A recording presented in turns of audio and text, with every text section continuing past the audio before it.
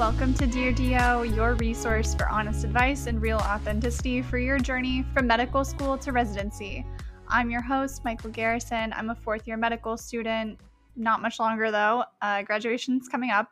And I'm an incoming PGY1 neurology resident. And today we are lucky enough to have soon-to-be Dr. Michael Harber, DO, incoming PGY1 psychiatry resident at ETSU in Johnson City, Tennessee. He and I talk about imposter syndrome, applying a holistic approach, and the osteopathic tenets to psychiatry, getting a pet during med school, how to get more involved and share your passion in psychiatry. We also talk about auditions and interviews, so you do not want to miss this episode. But first, good afternoon, Michael Harber, or Dr. Michael Harber, DO, incoming PGY1 psychiatry resident at ETSU.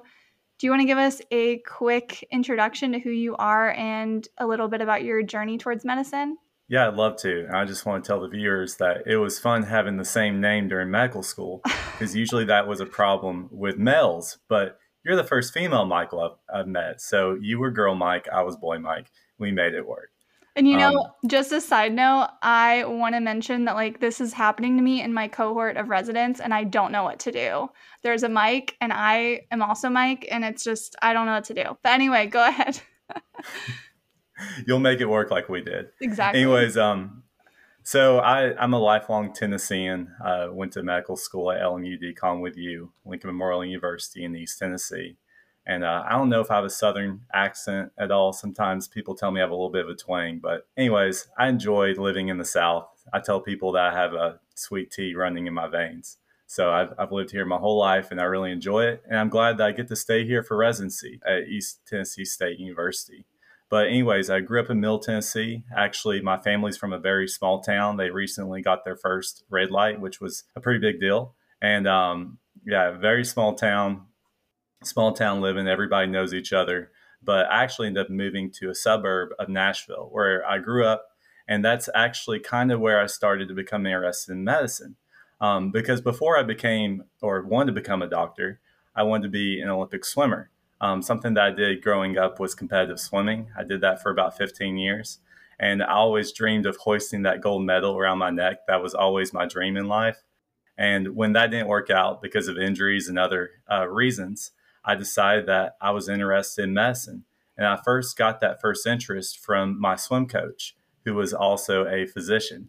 And now he's actually the Olympic swim team doctor for the United States swim team. So pretty cool how that worked out.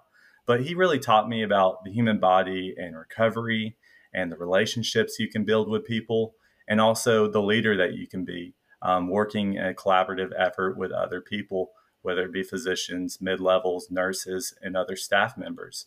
So I think that interaction with him really solidified why I wanted to be a physician and ultimately led me to going to medical school and becoming a psychiatrist. That's amazing. I love that connection. I had no idea that your swim coach had such a pivotal role in you becoming a physician. That's amazing. And he honestly must have been a great leader on top of all of that. So do you mind telling the listeners a little bit about what led you to psychiatry and when you decided that was the right path for you? Yeah, absolutely. And it's interesting that you asked me that because I would say that I was really the antithesis of someone who would probably go into psychiatry one day. I was the type of person that would hide my feelings. I didn't like to express them to others. I like to be that tough guy that, like I said, would bottle his feelings up and not show any weakness, if you want to call it that. But eventually, during my swimming career, as I had success, I ultimately had some failures. I had some injuries that set me back, and it really messed with my mental health. And that's when I decided that I need to get help. And fortunately, my swim coach, his wife is actually a mental health counselor. So being able to sit down with her and have those discussions was really enlightening. And it really told me, hey, addressing your mental health can have a big impact on your life, not only emotionally and mentally, but also physically. And I was really turned on by that. And I started to think, I sort of have those qualities. I like listening to others. I'm an empathetic person. Maybe I can be the person in the other chair. And that's where I started to kind of pivot from I wanted to do maybe sports medicine, family medicine, to specifically psychiatry. You know, I also, I work out a ton. I was never kind of on track to becoming an Olympian or anything like that, but the connection between your mental health and your physical health is so big.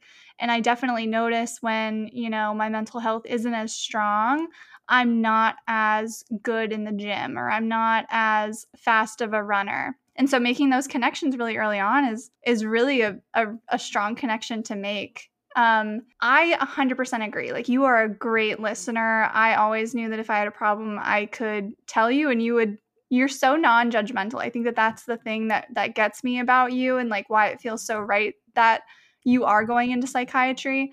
Um, and do you mind letting us know, when did you decide? Because I had always kind of imagined, I thought that you wanted to do something like family med. Was there a certain point in med school? Was it a course or anything that solidified psychiatry for you? I would say not necessarily a course, even though I would say my behavioral health classes I enjoyed the most. But specifically, I'd say during COVID is when I kind of started to gravitate toward the field of psychiatry because, like you said, people would come to me for advice, for help, because they knew I was non judgmental. I would listen to them, and I'd ultimately, hopefully, give them good advice. And I realized, people were doing this without me actually reaching out to them. Maybe I have some qualities that I can use in the field of medicine because psychiatry is such a unique field of medicine. It takes a certain person with certain skill sets. And ultimately, I want to go into something that my skill sets align with, a profession that is needed, which psychiatry obviously is. And we'll talk about that later. And one that I can really have a big impact on. And those three things really align for me. And I think just helping people out during COVID, specifically, I remember I had a really tough time during my second year where my mother had breast cancer. My dad was going through a lot, several surgeries that he had to undergo. And I felt like things were kind of falling apart. And then one of my friends was also dealing with similar issues. Her father had a pretty serious form of cancer. And being able to help her and walk her through the issues that she was undergoing really helped me realize how important mental health is and what kind of impact I can have on it. That's amazing. I keep saying that's amazing, but everything that you say is everything you're saying is so amazing and so inspirational, honestly. So I noticed when I was going over the NRMP data for this year's match, psychiatry had very few unfilled positions after the main match. Every single year, psychiatry has less and less unfilled positions, which goes to show its increasing competitiveness. What do you think? Why do you think so many more students are becoming interested in psychiatry? It's interesting you bring that up because I remember during my clinical rotations, I would talk to psychiatrists and other physicians, and they're like, yeah, that's usually one of the easier ones to get into. And I told them, that's not the case anymore. People are very interested in psychiatry, and actually, the unfilled positions each year are usually from programs that didn't participate in the match. So usually it's positions that are pretty difficult to get, and usually there's far and few between out there to scramble into, which means you really have to be competitive during the whole interview match process. I would say that the mental health awareness, especially after COVID, was a big factor in people's interest. I don't know if you see on Twitter and Facebook, all these medical students that like to document their journey through medicine oftentimes will talk about the mental aspect of it. The fact that many of them undergo what we call imposter syndrome, where you feel like maybe you aren't cut out to be the doctor that you thought you were, and how you have to struggle with that. So I think that sort of connection and understanding drew people to psychiatry. I think that the lifestyle is something that people are very interested in because oftentimes you get to make your own schedule. You can work outpatient. You can work inpatient. You can work 100% telemedicine. What we're doing right now, you can do all day long from your couch. So there's a lot of options in the field of psychiatry. And then that holistic approach, especially from an osteopathic perspective, integrating the mind, body, and spirit is something that people are interested in. And I think one of the number one factors is jobs. The simple fact that you can work about wherever you want to. They're willing to hire you because they need you, especially in the underserved areas. But even the metropolitan areas, you can probably get a job if you just call them and say, hey, hire me. There's a ton of job security for psychiatry and any aspect of mental health resources nowadays, especially after COVID, like you were talking about. And that holistic approach that you bring back to osteopathic medicine, whether you got a DO degree in order to practice this holistic approach or not, the fact is that most, if not all, specialties can adopt this holistic approach in some way or another. And, the one that maybe people wouldn't think of first is psychiatry because, it's very hands off. It's very kind of a sterile specialty. So I love that you brought that up. I think that it does have a pivotal role in osteopathy and like holistic approaches. So that's amazing. I keep saying that. I need to stop. That's great. That's 10 out of 10. So we both started medical school in 2019. And during our first year, right after getting back from spring break, we got the COVID lockdown news. And I know that we talked a little bit about COVID and how COVID really, I think it affected everybody in general and everybody's mental health in general. But you talked a little bit about how it affected you specifically and how it kind of inspired your goals towards psychiatry. But what was your initial reaction to taking your medical school curriculum online, and how much did your day-to-day activities change? So I would say the most difficult part wasn't actually the curriculum because most of the curriculum I was doing online anyways. I actually wasn't the typical class goer. I like to watch them after that they were recorded. So that was easy to adjust to. It was the simple fact that I felt isolated. A lot of people went home. We were in a small town, and I felt like I was in some old Western town with the dust bunnies, going down the street and no one there because it felt like everybody was either locked in their house or away from the town that we were living in. So that was really difficult for me, feeling that isolated and feeling like I was going through medical school alone. And that's why I really enjoyed people reaching out to me because that was somewhat therapeutic having those conversations with them. And it gives you human connection when we need it the most. Absolutely. No, absolutely. And another thing we can allude to soon is the fact that I did need a companion to help me besides just humans, a furry companion, an Australian Shepherd who helped me during that critical time.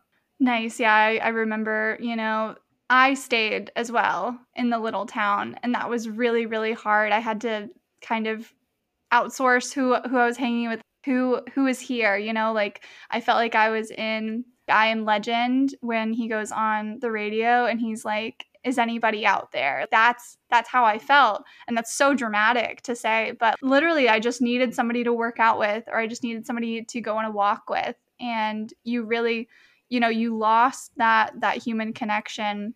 And for me, that was a big part of my mental health. I liked to hang out with people, even though I did most of my curriculum online anyway, like you. I really needed that friend group. I needed the support. I needed the study group, etc. So you were just talking about it. You got your dog, Asher. He's gorgeous. He's supposedly a mini Australian Shepherd, but he's very large. And you got him during COVID, right? So do you have any words of wisdom for students who are thinking about getting a pet during medical school? Yes. Just two words, do it. It's totally worth it getting a dog during medical school if that's what you're inclined to do. I know you're a cat person, but dogs are definitely a therapeutic animal that can help you during a difficult time. And I would say main thing about having a dog is having a scheduled regimen that you can go through. So me and Asher would wake up, we'd go play fetch in the morning.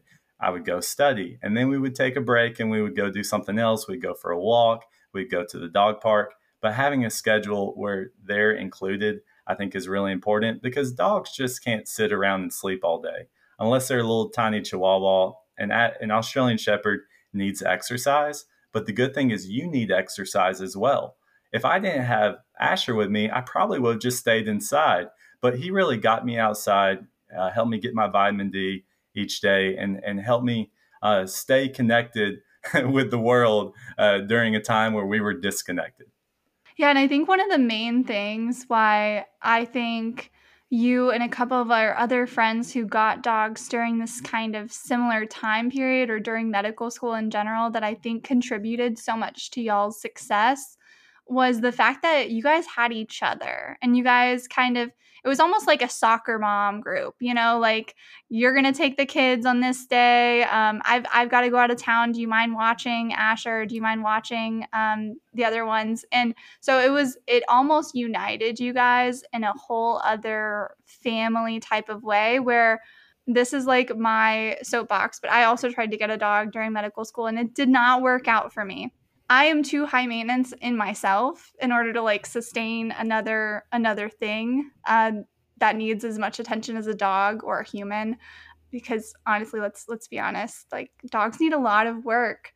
So that's why I am more of a cat person because I can leave my cat overnight and she can chill and she's got her own, you know, water and automatic feeder and all of that. But anyway, but no shame to me. I recognized that I was not fit to continue taking care of this animal, and my mom was nice enough to take him off my hands and give him a very loving home and all of that.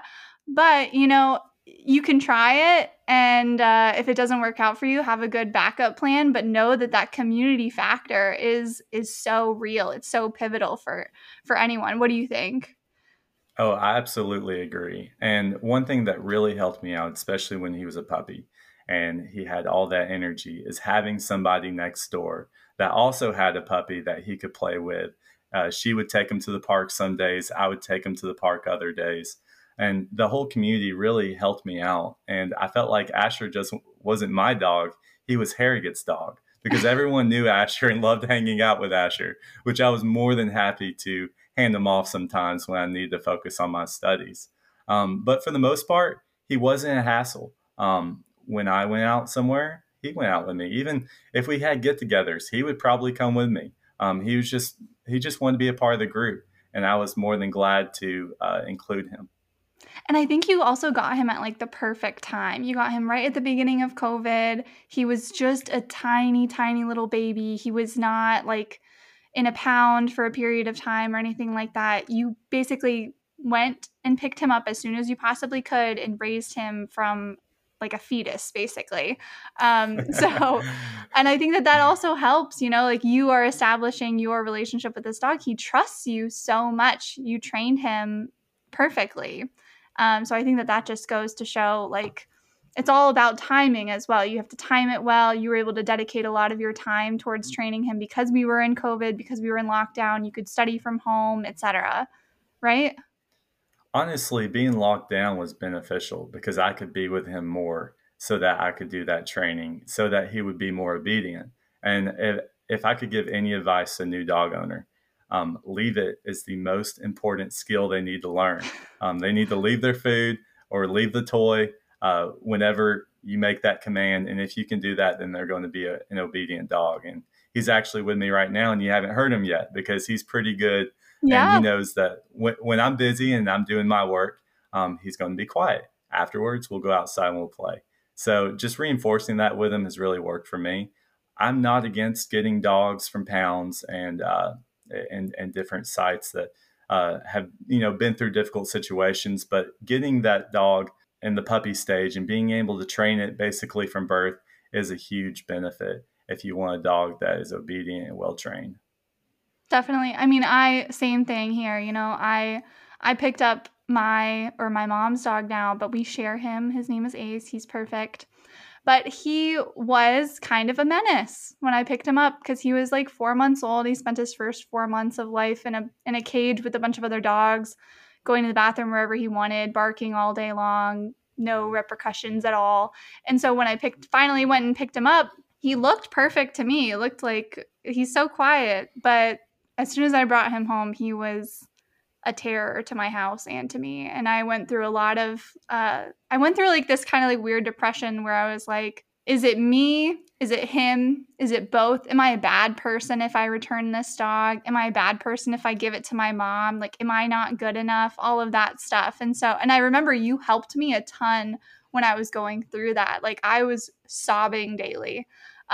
So everyone's journey is different, but I love that it worked out for you and Asher and the rest of our friends who all have dogs. Like, I have so much respect for you and all of them that you guys were able to train your dogs to be such good dogs while in medical school. It's inspiring, really. Great work.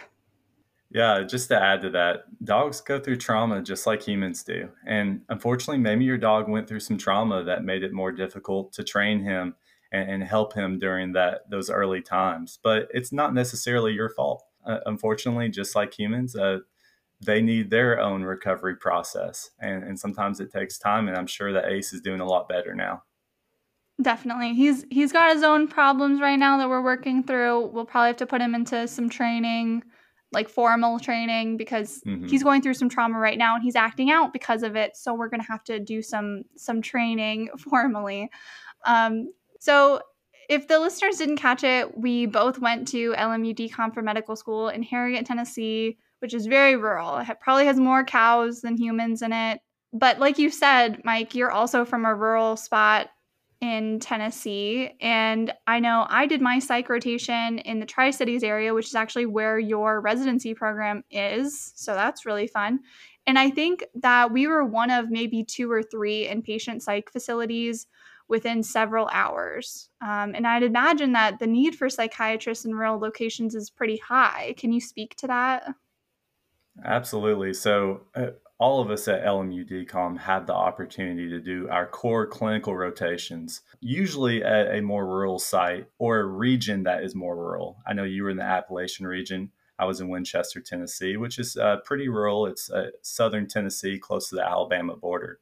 And unfortunately, in these underserved areas, which I call them, there are hardly any psychiatrists. If there are psychiatrists, they're not available to anyone except their select few patients. In the state of Tennessee, 50% of psychiatrists don't take Medicare or Medicaid because they don't get the reimbursements that they want. So there's a huge population of people that just are not receiving psychiatric care. So what happens oftentimes, it's put on the primary care physicians, which some of them do a really good job, but oftentimes a lot of them don't have the training because that's not something that they're necessarily trained to do. Treat something like schizophrenia. That's an antipsychotic needs to be in the hands of a psychiatrist. So that's something that's really important to me, is strengthening the underserved communities. I'm going to a program that specifically trains us for that.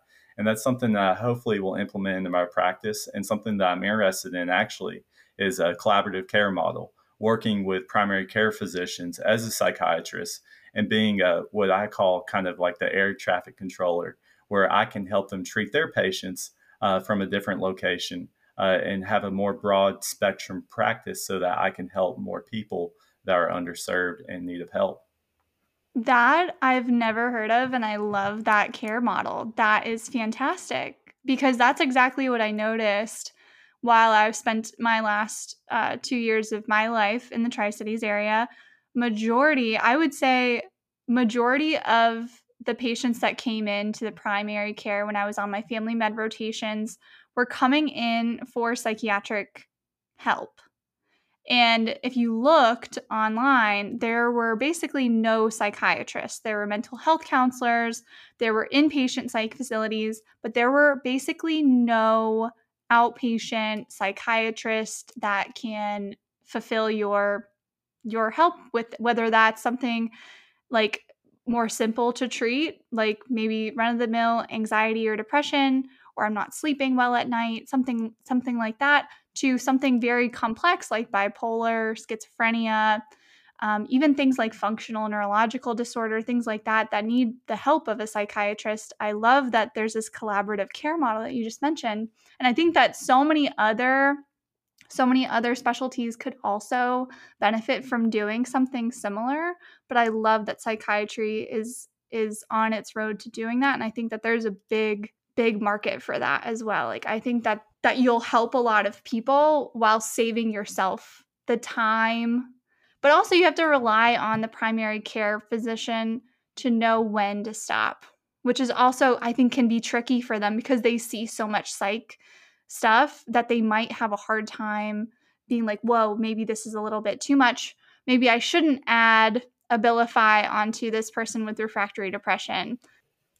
Well, I just want to say in general, I agree with your statement that some primary care physicians and mid levels take extra steps in order to treat their patients that they may not be actually trained for. And that's why it's super important to be able to be a resource to them and let them know, hey, we want to help you treat your patients because these antipsychotics have long lasting side effects. They can cause something called extrapyramidal syndrome, tardive dyskinesia, where your tongue is to the side. There's this Harry Potter character that a lot of people attribute it to. I think his name's Barty Crouch, but you'd have to fact check me on that. But horrible side effects that can come from antipsychotics, and it's a balance. How do you treat a patient effectively, but also not give them these side effects that could potentially really Some of them are permanent. yeah, so permanent side effects that could really hinder their life. Yeah. And, you know, I didn't even think about mid-level or advanced care providers online psych help. Have you seen like the advertisements? Like BetterHelp. Not even just BetterHelp, because BetterHelp I think is mostly like counseling services, but things like Hers and Hims, have you seen ads for those where you can get like Lexapro completely online, stuff like that? I just really struggle with getting behind something like that. Like I love that we're trying to get people the help that they need in the most efficient way, because we do have this roadblock of not enough psychiatrists or not enough physicians who are trained to prescribe these drugs. But at the same time, it's hard because are we really helping people to the best of our abilities by letting them purchase Lexapro online like it's a pair of shoes? You know, it's just this fine gray area. The easy answer is we're not, because psychiatry, or the field of psychiatry, is such an investigative and introspective field in which you really have to dig deep to figure out what's going on with the patient. You have to go beyond those surface level questions to determine how you can treat their mental disorder or whatever is going on most efficiently. So it's really important as a psychiatrist to not just hand them drugs, but see, hey, can I implement psychotherapy? Can I implement something that's non-medication? Things like going outside, going for walks, just simple things that can make a big difference in somebody's life. Getting up in the morning and not sleeping all day, instead of just handing them a medication, telling them that this will take care of them. Because oftentimes it's not.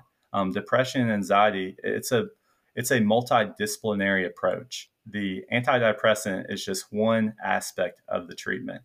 There's so much more involved, more holistic side of it in terms of exercise, diet, sleep patterns that impact somebody's ability to get over depression. So that's something that we really need to be cognizant of and understand, that these medications should not be given out like candy. It's something that we should really listen to the patient and determine, is this medication right for them, or is there another path that we need to go? Yeah, and I can remember, I established a primary care physician literally just in order to attack my anxiety. And I think that that's the thing for most younger people, like I don't have high blood pressure. I don't need my labs checked every 6 months. I literally went there in order to say, hey, I think that my anxiety is out of control. I think that I might need a medication for it. And, a no fault to my primary care physician, but she was gung-ho ready to slam me with a medication instead of asking me more introspective questions like, how are you sleeping? What do you eat? How often do you work out? Have you ever thought about meditation? I know a counselor. I could refer you to counseling. All of those things were completely skipped over, and I was still billed for a level 4 visit. That's besides the fact. I'm still a little bit bitter, obviously. But I love that you brought back the holistic method.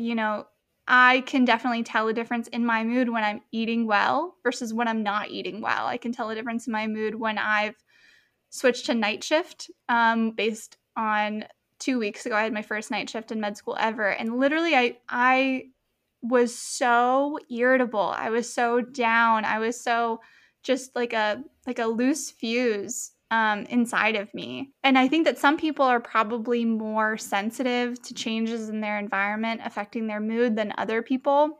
And I think that there's a lot of science that's like coming up about that. There's so much science coming up in psychiatry in general. That's why I love psychiatry. I love neuropsych specifically. And neurology and psychiatry are like coming more back together.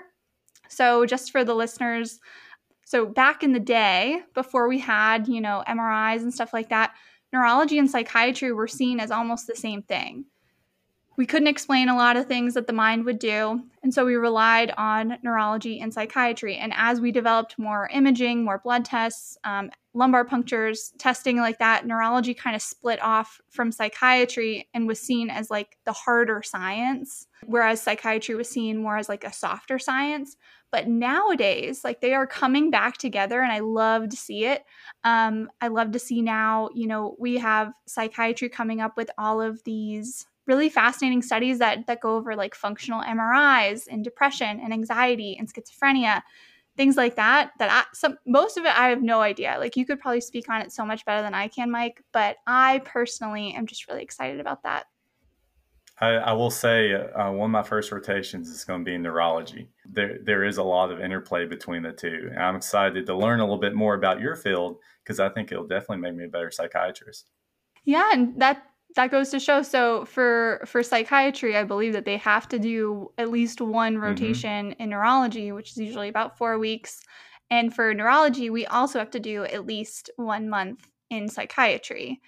So they are very much interconnected. And honestly, I think that we should do more. I think that it should be like 2 months. But anyway, okay. So getting off the rails here. So looking back, what are some things that you wish you knew as a third-year medical student pursuing psychiatry? Yeah, so there's several things actually that come to my mind that I'm like, I wish I would have known that when I was applying. You want to get involved in psych-specific events, whether that's going to the APA, American Psychiatric Association conferences, mental health, being part of mental health initiatives, doing psych-specific research. Things that go along with psych will show programs that you have a genuine interest in it. This was a problem in the past, and I don't know if it's a problem anymore, but a lot of people used to dual apply. They would apply to another specialty and psychiatry. So programs had to figure out, is this person really wanting to be a psychiatrist, or is psychiatry their plan if they don't get into their specialty of choice? No one wants to be the backup plan. So that's something that's really important, is highlighting that on your resume. Also, I would tailor your application to your specific interest in psychiatry. Something that I try to really harp on is my interest in underserved medicine. I was involved in things like remote area medical RAM events, which really helped with underserved populations. In my personal statement, I talked about wanting to work with underserved populations and ideas I had to fix the issues that go on with underserved psychiatry. And that's something that really was highlighted in my application and we spoke about in my interviews. That helps you align with a program. Ultimately, where you want to go, you need to see what type of program is it and do I align with them?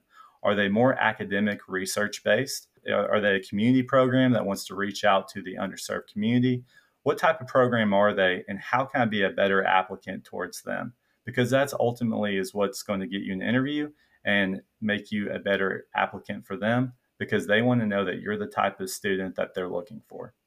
Yeah, so it sounds like you're saying, just showing you're passionate through different events and really tailoring your application to fit the mold of who you are, but also to show them that you are what they want and that it's actually going to be a good fit. Do you feel like that summarizes that pretty succinctly? Absolutely. Something I would do before interview day is I'd often research the program and see what kind of things are they involved in. And is it something that I've done in the past? Is it something that I'd be interested in doing in the future?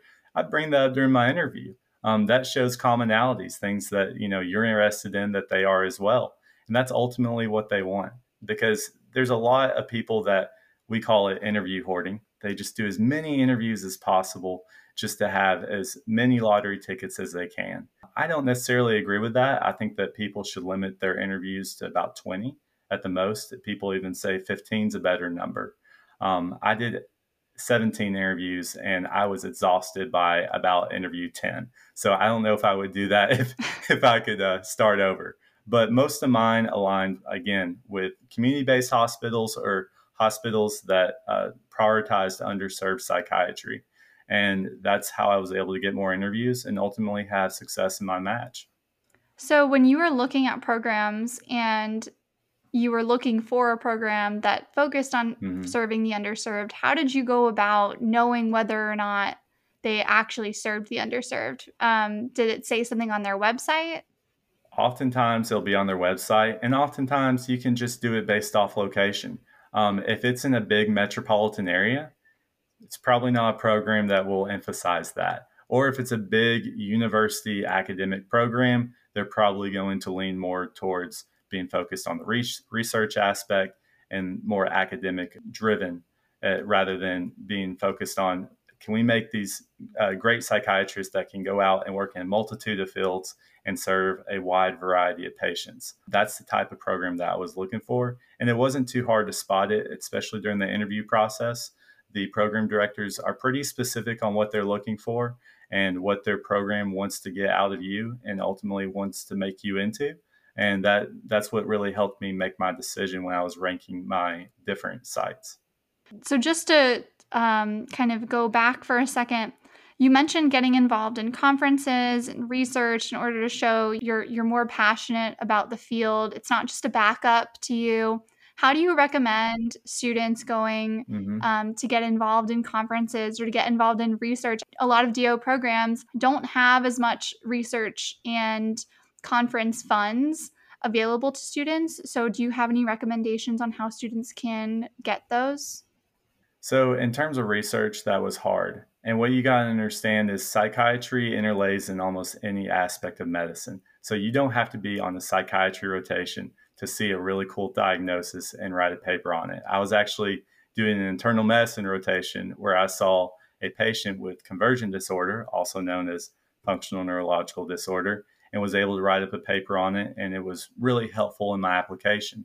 So just having an eye during your third year for a patient, maybe they're undergoing surgery and they wake up and they're confused. And that could be a paper that you could potentially write it on. So just having the awareness of, hey, this may be the opportunity for me. That's usually how I would do research in terms of if I was wanting to do a case presentation, which is what most psychiatry people would want to do. I didn't do psychiatry specific research.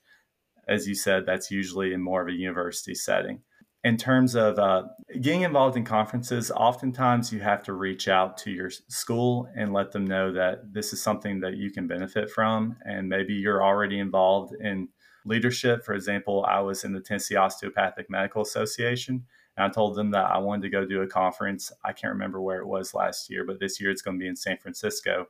But I actually did it online, which worked for me. But I wanted to go do this conference. It costs X amount. It's going to benefit this program, this organization I'm a part of. Can I go do it? Oftentimes they can find a way for you to get involved. But that's something I also want to address. So there are conferences you can do that are online, that are completely free. One that I did was through Harvard. I don't know if you can still apply for it, but I believe you can. It's usually during this time of year. I remember doing it in the springtime, but it was completely free. It was a conference that really went over a lot of different psychiatry topics. And I thought it was really beneficial. I put it on my resume, and I thought it really helped me out in terms of making me a more well-rounded psychiatry candidate. Getting involved in conferences, getting some research, and I think that a lot of medical students overlook the value of case reports in any specialty because they are so quick. You just do a quick write-up. It doesn't require a lot of testing. You don't have to go into a lab to do it. But honestly, they are as valuable as any other form of research that you can do in your third and fourth year. And they're really good in order to show, like you were saying, that you're passionate about the field. You're on your third year rotation. Doesn't matter if you're, on your cardiology rotation or your surgery rotation, you see something a little bit more towards psychiatry, do a write-up. It doesn't matter that you're on your surgery rotation, just like you were saying. I think that that's genius. I was going to say about 50% of your interviews, they'll ask you, what's a really cool or interesting psych patient that you were a part of, and tell me about that experience. Well, that write-up that I did was always the answer. And I knew so much about that patient that they were like, wow, this is a really cool story that you have about this conversion disorder patient. And you know a lot about it. And the reason that was the case is because I wrote a case presentation on her. So I highly recommend you do it just for the fact that it gives you a talking point. Exactly. And, they don't know that you're reusing the same case report on every interview. Like I was also asked a very similar question, like, what's the most interesting neurological condition that you saw? And if you know every nitty-gritty detail about that case report or about that situation, then it doesn't matter that you're reusing that on every interview. Like they couldn't tell. And the fact that you know one really, really deeply goes to show that like you were very interested and, invested in that patient.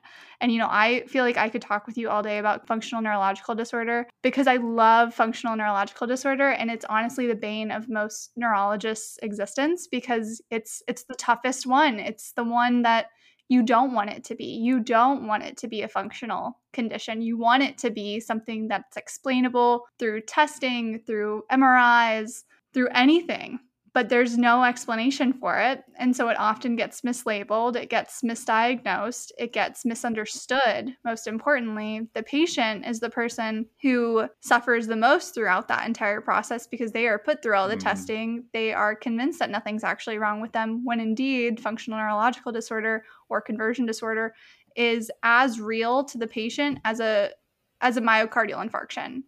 It is just as legit as a stroke, and it should be treated as such, and it's a shame that it's not. So I'm glad that we have such good psychiatrists on board like Mike coming into the field to help bring more awareness, and I love that. So I know this wasn't in the original outline, but you started talking about interviews, and I love talking about interviews. I don't want to say only, but I had 15 interviews.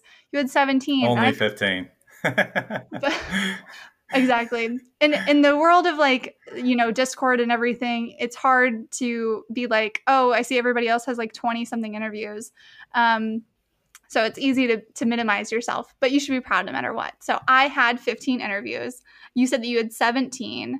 I've heard such fun things about psych interviews because they love to get in your head a little bit and not diagnose you, but I've heard about Myers-Briggs being used and all of this fun stuff. So do you have any fun stories from your interviews? So I had one interview where it was a psychiatry resident, but I think the question was, if people were talking about you behind your back, what would they say about you?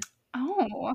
And that one really made me think. I was like, what would they? Because I don't know if there was necessarily an answer he was looking for, but that was a really introspective question because I had to think about it for a second. It kind of caught me. Yeah. I, of course, told them that they all love me, but that's another story. Oh, I'm sure. I don't even know what I would say. I would, you want to hope good things, but you never know what you can't control other people's judgments. That's the toughest thing about psychiatrists interviewing you is their job is to learn what people's strengths and weaknesses are, really break them down and understand the person. Based on the interview. Yes, based on the interview. They are truly trained to interview people and to interview medical students. So that was really hard for me, always looking back after an interview and saying, did I say the right thing? Or when they rolled their eye that way, did I say something wrong? Or there was some second guessing of myself, but then I eventually was like, hey, I don't need to look into all these innuendos because that'll just drive me crazy. And this is a long process and I'm just along for the ride. Yeah, it's such a long process. You can't get bogged down. I had a couple of weird judgmental kind of questions during my interview process, and I just had to keep going. And when when you're in the moment, you don't even realize that it's judgmental. It's after you log off that you're like, I wonder what they meant by that. Is there anything that I didn't ask that maybe I should have or that you wanted to touch on? So I know we're running out of time, but just something maybe we could talk about is, what are audition rotations like? How should I prepare for them? I was going to talk about the interview process, but I think we covered that. So audition rotations are really like any other audition rotation you do in another specialty. The main thing is you want to be able to get along with everybody because if you're somebody that they can't get along with, it doesn't matter what you know, they're not going to want you. Number two, I think you need to have a basic foundation of psychiatry. Something I did is I would carry around my DSM-5 pocketbook in my pocket so I could get it out if I need to look at a diagnosis and look at the diagnostic criteria. And that was a really easy way to impress my attendings and residents I was working with. Sometimes I do it behind their back and look in and be like, oh, this is the criteria that we need to look at. And they're like, oh, wow, I didn't know you knew that. And then thirdly, it's important when they give you a patient, you have to own that patient. They are your patient. And that's something that was difficult for me on my first audition rotation. I did 4 of them. My first one, I was kind of passive, like, should I take this patient on as my own, or am I really working under the attending and the resident? What they ultimately want you to do is walk into a room with confidence, talk to your patient, tell them what you're going to do for them, and be able to walk out with confidence and tell your attending what the plan is moving forward. That's ultimately what they want. Even if you're wrong, they want to know that you can do that, because they don't want somebody that's timid, shy, that can't go talk to their patients, because that's ultimately what psychiatrists do. To the best of your ability, you really need to take ownership of your patients. And if a program doesn't let you do that, then they're not the right program for you, because that's ultimately what you should do as a medical student, a resident. You're there to learn, but you're also there to finally take ownership of your patients and actually take the role of a doctor so that you can eventually become a doctor. I think that that's what caught me off guard the most during my first audition too, was the fact that a lot of places will actually have you running the show in the room with the whole team behind you, or like with your attending next to you. Like the attending will be like, okay, you're going to lead this encounter now. You're going to tell the patient what we're looking for, ask them how they're doing, do the exam, and give them all of the updates and ask them if they have any questions. You're the medical student doing that in front of a room of an attending, a bunch of residents, maybe a couple other medical students. And that's something that I did not have to do while I was on my 3rd year at all. But I think that getting that under your belt as early as you can and feeling confident and comfortable with presenting in front of a big group like that, in front of the patient, goes a whole long way. And then what you were talking about when you said, you don't have to know everything. I love that you mentioned that, because that was what I was concerned with when I went into my auditions. I was like, oh my gosh, I need to know everything about everything or else they won't like me. Like, no, that you don't have to know everything, but ask the right questions, right? Know when to find the answers yourself versus, hey, do you mind explaining to me why we chose to treat with this drug instead of this drug? But always in like an open, curious way, rather than I was trained to do this. Why'd you guys do it like that? Never, ever, ever do that. But yeah, let the passion shine forward. So if that means carrying around a pocket DSM, I mean, that book is really big, Mike. I'm glad you had big pockets. Well, I had the white coat, so it could fit in there. There you go. Business casual? Usually business casual. Psychiatrists, we don't wear scrubs usually, unless maybe inpatient. Usually we're business casual with our white coat on, professional buttoned up as much as we can. Bow tie sometimes. Oh, spicy. Okay. So this brings us to the final segment of the show. I feel like this hour just flew by. This is the segment that I like to call our final Rex as we sign off of this case. This is where we send you off with something our host really loves or our guest really loves that they would like to recommend to you. And unfortunately, I mentioned Brain on Fire last week, which is what I know Mike really wanted to mention this week. It's a great book, whether you're going into neurology, psychiatry, internal medicine, family medicine, doesn't matter. Read the book. It's great. But it can be our honorable mention this week. Is there anything else, Mike, that you would like to send our listeners off with? So if you're going into the field of psychiatry and you're interested in learning more about PTSD, look no further than the father of PTSD. He's a Dutch psychiatrist from Boston University, and he wrote this book that's called The Body Keeps the Score. It's actually a really popular book that a lot of psychiatrists and people in the field have read, and I highly recommend you read it. I've been wanting to read it. Yeah, I actually have a copy of it. I'll have to send it to you. Oh my gosh. I might just buy it on Amazon today, because honestly, I've been thinking about it. And now that you say it, I'm like, wow, this is the universe telling me to read this book. Can you just give us a quick premise of the book? Yeah, so it's about trauma being the underlying cause of many mental health and physical issues, about how trauma can affect the neuroanatomy, as well as influence the stress hormones that affect us physically as well as mentally. Trauma is kind of like a fire detector or a fire alarm, smoke detector. You don't know when it's going to go off. It can go off any time of the day, and it can have a really long lasting, horrible effect on your life, and how to restore that function that you once had between your prefrontal cortex, which is the rational part of your brain, and the emotional part, the amygdala, whether it be through yoga, swimming, also EMDR, eye movement desensitization, reprocessing is supposed to be something that's really useful for PTSD. So it really delves into it on what it is and how you can treat it. And there's no one better to listen to, like I said, than I cannot remember his name because it's a Dutch name. But like I said, he's from Boston University, and he has tons of experience in the field of PTSD all the way back to the Vietnam War. Wow. Looks like I know what I'm reading because I just finished my unhelpful self-help book. But yeah, I just finished Brain on Fire not too long ago, and it was also great. So I will keep y'all updated on that.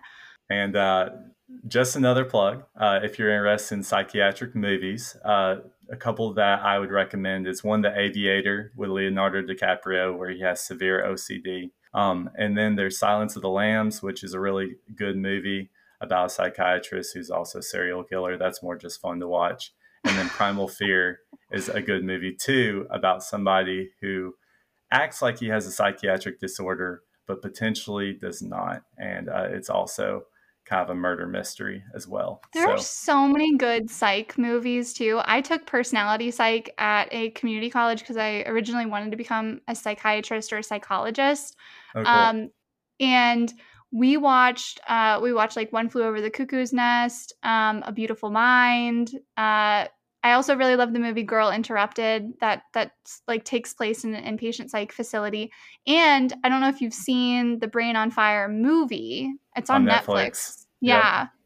And I forget the girl who stars in it, but she did a pretty good job. I don't like the dramatization of it. I think that like they kind of skimped over a couple of the real neurological parts and they focused more so on the drama of it, which I thought was kind of wrong because like I think that it kind of took away from Susanna's perspective and her experience, and it kind of like boiled her down to the drama of it all.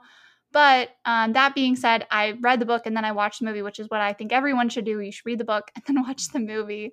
And then along with those other movies that you mentioned for sure. So thank you so much, Mike, for being on here. And I wish you nothing but the best always. Thank you so much for listening. You can follow me on Instagram and TikTok at dear.do.pod. Send me a DM. Let me know what you want to hear about on next week's episode. You can also check out the official website, deardopod.com, for blog posts, guides, and you can actually submit your questions anonymously about all things medical school. Support the continuation of this podcast by leaving a 5-star rating and review wherever you get your podcasts. Original music by Cologne, recording and production by yours truly, and I hope to see you here next time.